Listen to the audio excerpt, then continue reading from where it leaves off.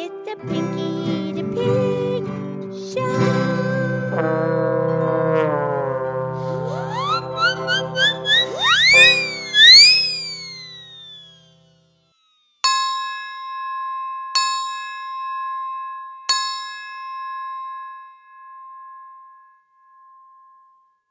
Okay, it's me. It's Pinky the Pig, and it's time for the Pinky the Pig Show. And today is Fabulous 5-Minute Friday. And I'm here with my excellent friend, Mildred the Cow. Hi, Pinky. How's Pinky? I'm wonderful, awesome. How are you?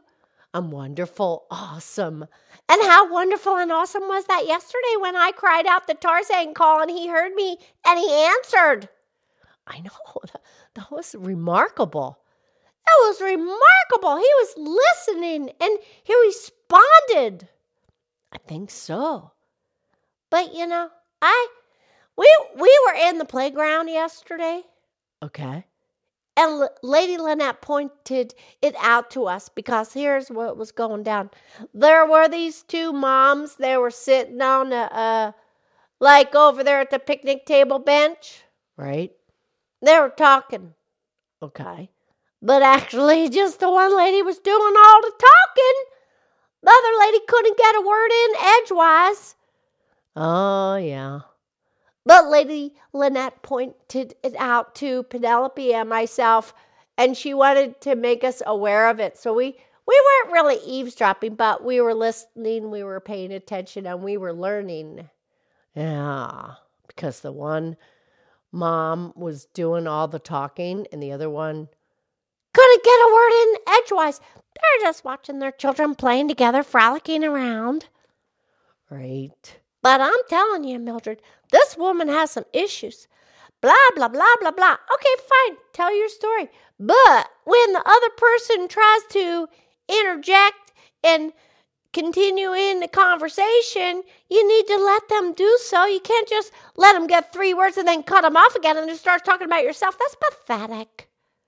Well, she's probably insecure and confused and she needs attention. Yeah, well, she's not very thoughtful. No. But it's nice that the one mom was willing to just listen and be there for her friend. Yeah, no, you're right, Mildred. That lady deserves a lot of credit because she just let her go on and on and on and on. Well, you know what they say about friends. What's that? Well, friends listen to your stuff and tell you that your stuff is just stuff. And then they listen to more stuff. Yeah, that's a nice word. Uh-huh. Yeah, you're right. I have to hand it to the one mom. She was just very patient. But, you have to communicate. You have to give and take and listen and learn and laugh and talk and listen. God gave you 1 mouth and 2 ears. You're actually supposed to listen more than you talk. I agree. But I'm not all that good at it. I'm learning to be a better listener. Good. Go ahead, Mildred. I'm listening. Okay. But you're right, Pinky. Listening is much more important than talking. Yeah, you learn more that way. Correct.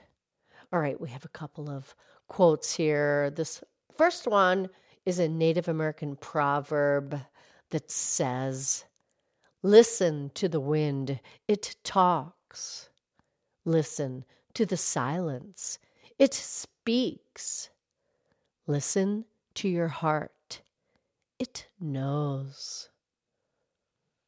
Yeah. And Mildred, God is always listening. Yes. And we have this. This comes from Ann Peterson, who says, "I never have to ask you, God, if you are still awake. You listen to my troubled heart. You feel my every ache.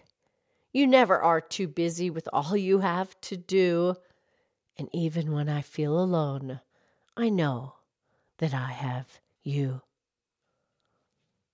Mm-hmm. Absolutely. That's a fabulous feeling to know that. Yes, we know that. Mm-hmm. Okay, you have a great weekend. We'll talk on Monday. Okay. I love you. I love you.